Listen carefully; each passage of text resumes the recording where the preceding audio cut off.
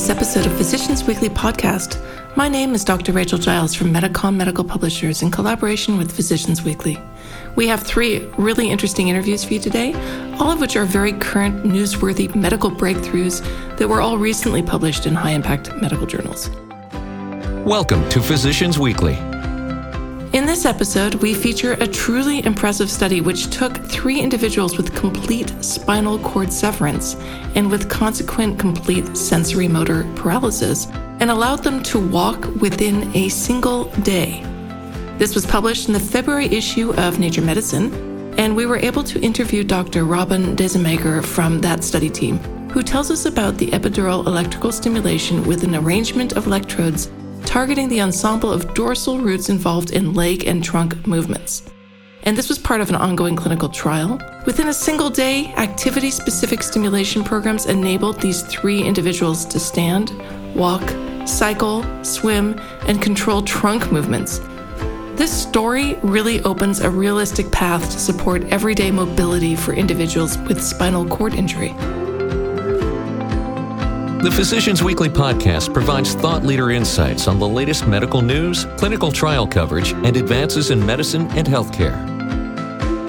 Also in this episode, Physicians Weekly senior editor Marta Kelly interviews Dr. Charles Fuchs, who's the senior vice president and global head of oncology and hematology drug development at Genentech and Roche, and he's also a professor of gastrointestinal oncology and epidemiology at Yale University. He talks about his study that was recently published in the Journal of Clinical Oncology that looks at the value of predicting cancer recurrence and death in stage 3 colorectal cancer patients and how it's possible to actually ameliorate the clinical outcomes of these patients. Visit physiciansweekly.com/podcast. But first, we speak with Professor Tony Choueiri from the Dana-Farber Cancer Institute at Harvard University. I caught up with Professor Choueiri in San Francisco a few days ago at the ASCO's Genitourinary Cancer Symposium, or as he refers to it, GU22. And he talks about the update that he presented there about the Keynote 564 study, which looks at adjuvant pembrolizumab in patients with renal cell carcinoma.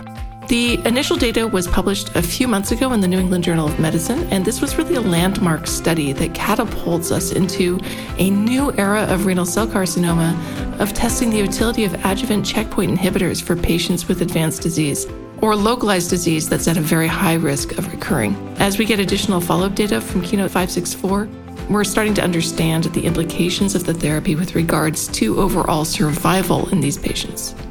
Enjoy listening.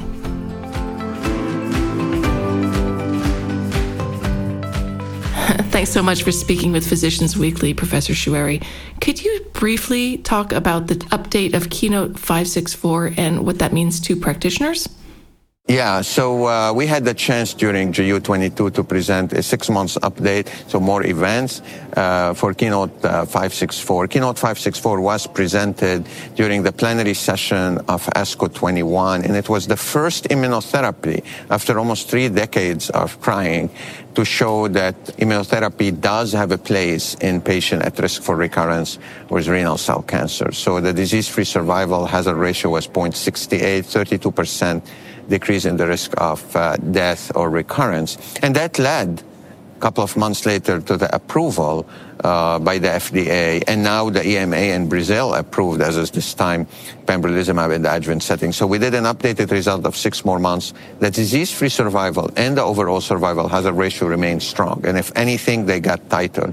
We don't have a statistically significant overall survival despite the confidence interval, despite the hazard ratio of 0.52, because we only have 33% of events. So we need more, and we're going to continue to follow that. Another nugget here is that when you look at several subgroups, such as patients with sarcomatoid dedifferentiation, others, they favor pembrolizumab. And finally, when you have more follow-up, you look at safety. These are patients, some of them are cured. So if you're already with surgery, so you need to see about a bit more long-term toxicity. We did not have any new safety signals with pembrolizumab with this new update. Professor Choueiri, how can we put this data into the bigger picture of how to treat our renal cell carcinoma patients that have just undergone surgery? I think this again justifies pembrolizumab as a standard in patient at risk for recurrence. Thank you so much, Professor Choueiri. Thank you so much.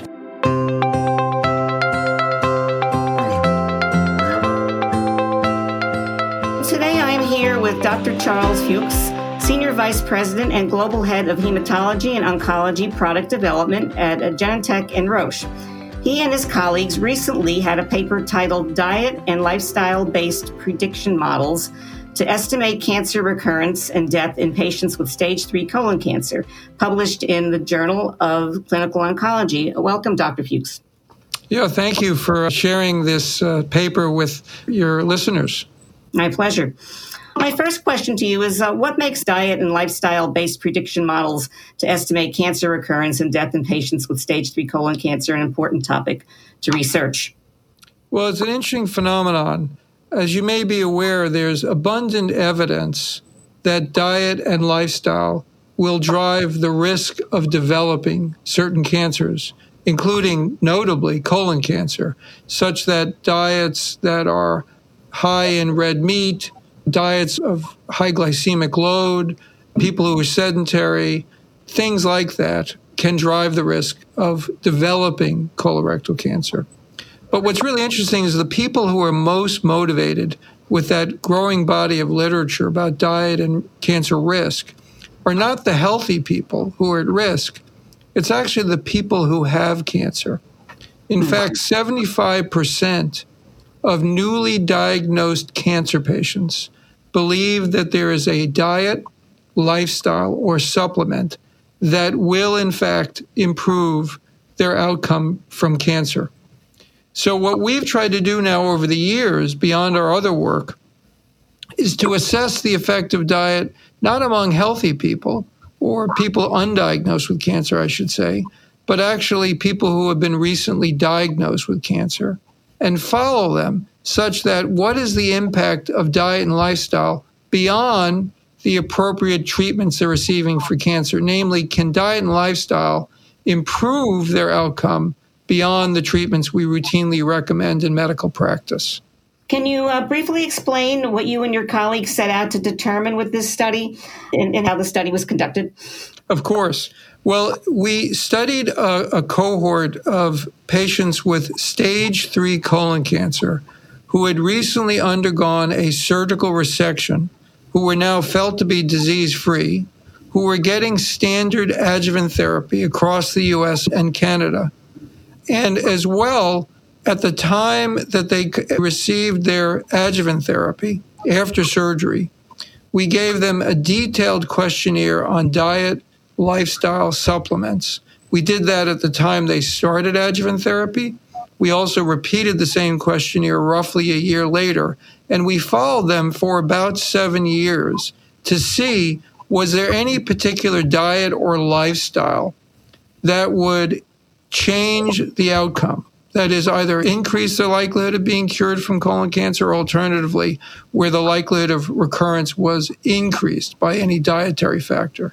And we found through those studies over the years that a series of things did affect outcome. For instance, we found that refined grains actually increased the likelihood of recurrence. We found that regular physical activity reduced the risk of recurrence. Vitamin D reduced the risk of recurrence. Obesity increased the recurrence, among other things.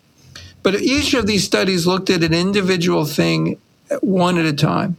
And as you know, as a practitioner, and for the patient, what they're looking for is a general set of recommendations.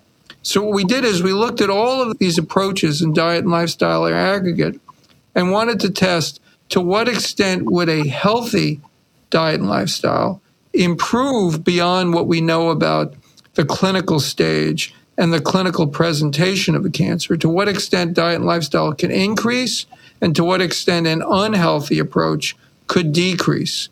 In clinical oncology, we typically look at the clinical and pathologic factors and put people into good risk, average risk, and poor risk, based purely on those clinical factors.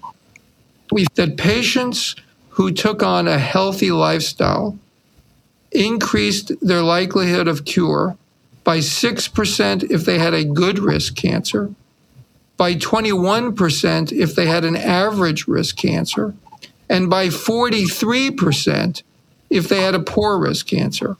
And so beyond the appropriate treatments of cancer, we find that diet and lifestyle matter, which is really important for patients.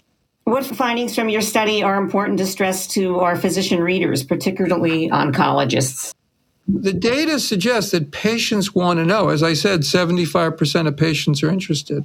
And so I think it's incumbent on all of us as practitioners to talk to patients about it.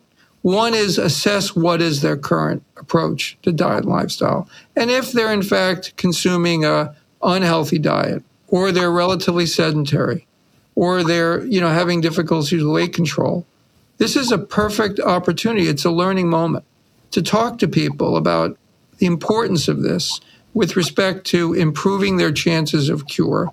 And I'll tell you, the other thing is it empowers patients, right, to really have some say in, I'm going to take control of my lifestyle. And for the most part, patients are really quite motivated. So I think the lesson to all of us as practitioners is talk to patients about this. What are the implications of this research? How would you like to see physicians, again, particularly oncologists and gastroenterologists, incorporate your findings in their practice? I would encourage practitioners to question patients about it, to ask them about it. Now, some patients are not receptive, and I won't deny the fact that changing diet or lifestyle or exercising, these things are difficult to do. You want to do it slowly and help them and potentially refer them to a nutritionist or potentially a trainer or things that might be available to them. But I think having the conversation and, reminding people that this is valuable is important. The other interesting thing about this is potentially understanding biology, right? So if sugar-sweetened beverages increase the likelihood that a colon cancer will recur, well, that's important, right? We'll tell people to avoid excessive sugar-sweetened beverages. But the other question is why? And we know that colon cancer is driven intracellularly by energy balance pathways, that are influenced by sugar consumption, right? So potentially this could avail new biologic targets beyond potentially offering additional information to advise patients. What would you like to see future research focus on in this area? What needs still exist? Well, I think first we want to confirm these findings. Our series of studies suggests that lifestyle matters.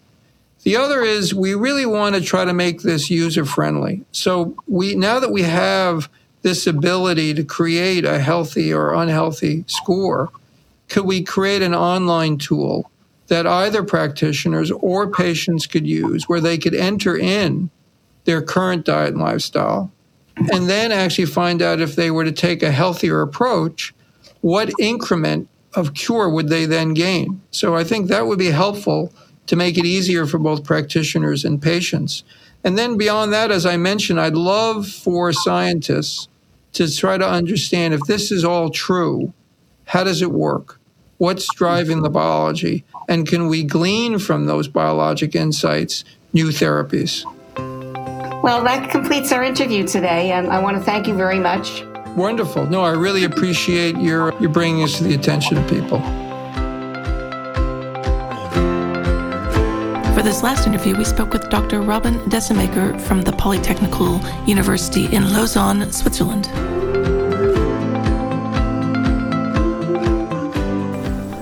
So thank you so much for joining us today. Could you explain your study that was recently published in Nature Medicine? Yes, so thanks for having me. So we tried to make people walk again after severe spinal cord injury. So we implanted 3 participants with ASIA A or ASIA B spinal cord injuries, so sensory motor complete injuries, with a new technology, with a new spinal cord implant that was optimized for our purpose. So optimized to target the different dorsal roots in the lumbosacral spinal cord that are responsible for locomotion. So to come to this new technology, we first of all looked at imaging of multiple healthy subjects, where we mapped the entire lumbosacral and low thoracic spinal cord to see how long the spinal cord is, where the roots enter, and so on, and what the variability is among subjects.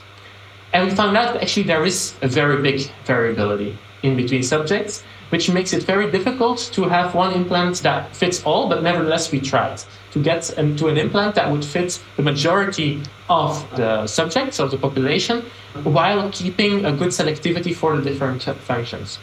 So we had these 27 spinal cord models based on high resolution magnetic resonance imaging, CT, functional MRI, etc. That allowed us to functionalize also the model and see where we would need to place electrodes to reach highest selectivity to recruit some of the dorsal roots and hence the different muscles involved in walking or other motor functions. So all of this then led to the development of this new targeted spinal implant with 16 electrodes that was a bit larger and longer as well than the implants that we previously used, which were built for chronic pain purposes. And this then allowed us to target not only leg muscles, but also the lower trunk muscles in our study participants, so that we could also target trunk stability, help them with transfers, help them with reaching to the ground to pick something up from the ground. So we built this new spinal implant. We link it to Medtronic stimulator, to the Activa RC, which is normally used for deep brain stimulation, but that was repurposed for our purpose to stimulate the spinal cord. And we link it to also a newly developed technological software platform that allows us to look at kinematics, at muscular activity while stimulating the participant and really going and optimizing the place, location, and the timing of all the stimulation patterns to really help with different activities. This either in a very straightforward way where stimulation is just looping through a sequence and the participant is then like synchronizing with the sequence, or in a more complex way where participant is going to trigger the stimulation in closed loop, where it's really the intention of the patient with button clicks or with tiny movements that the patient is making that is going to trigger the correct stimulation at the correct timing. So we implanted 3 participants severely injured, and within 1 day of optimization, all our participants were able to stand and walk in the lab. So hence being able to train again and perform a lot of different activities. So we optimized spatiotemporal stimulation programs, not only for walking and standing, but also for swimming, for cycling, etc. And then they went on during 6 months of training in the lab, and they improved and they got better and better, needing less and less body weight support during their training, leading to an outcome where they are actually able to use the stimulation independently outside, just walking with a walker with full weight bearing. Fantastic outcome.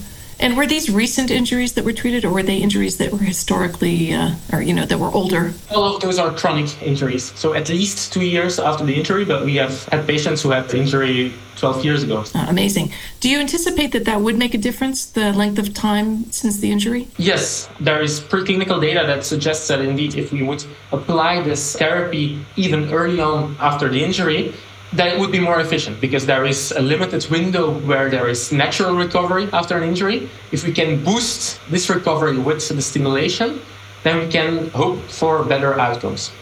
Because in the chronic stage, there is this plateau, and normally there's not so much natural recovery happening anymore. But if you combine this window of natural recovery with the stimulation, hopefully you can get better outcomes. And does this technology actually offer any implications with regard to other types of spinal cord injuries, like, for example, upper body movement injuries? Yes, for sure. So we are looking into how we can use the same concepts for restoring other functions, like, for example, upper limb function, but also to regulate, for example, blood pressure after spinal cord injury. Because many, for example, patients with cervical injuries have severe orthostatic hypotension. So when they go into a upright position on a tilt table or so, or even during transfers or during sitting, their blood pressure drops and they faint and they need to recline. So we are looking at how we can use stimulation to also help with this by implanting at the low thoracic level.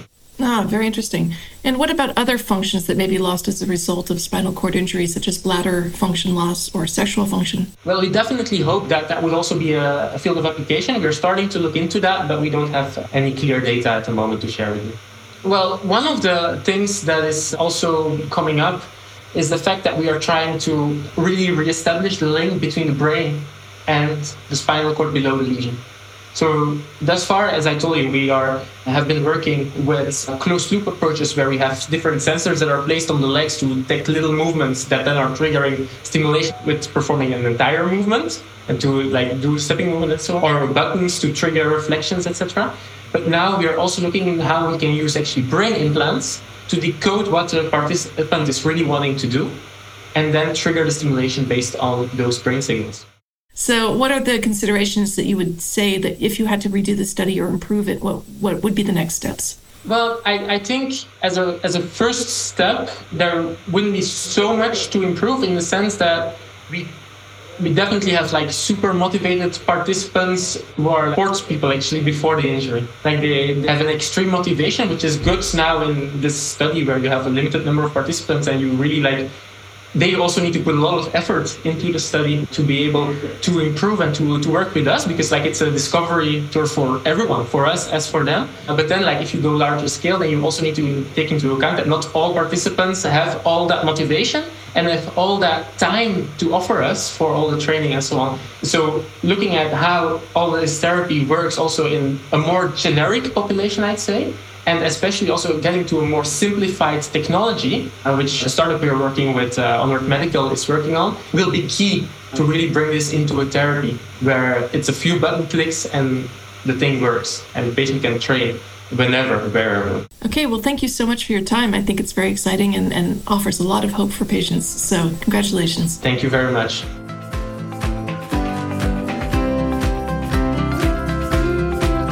That's it for this week's podcast. Thanks for listening. Stay safe and stay healthy. If you would like to suggest a topic for discussion or contribute to Physicians Weekly, please email pwpodcast@physiciansweekly.com.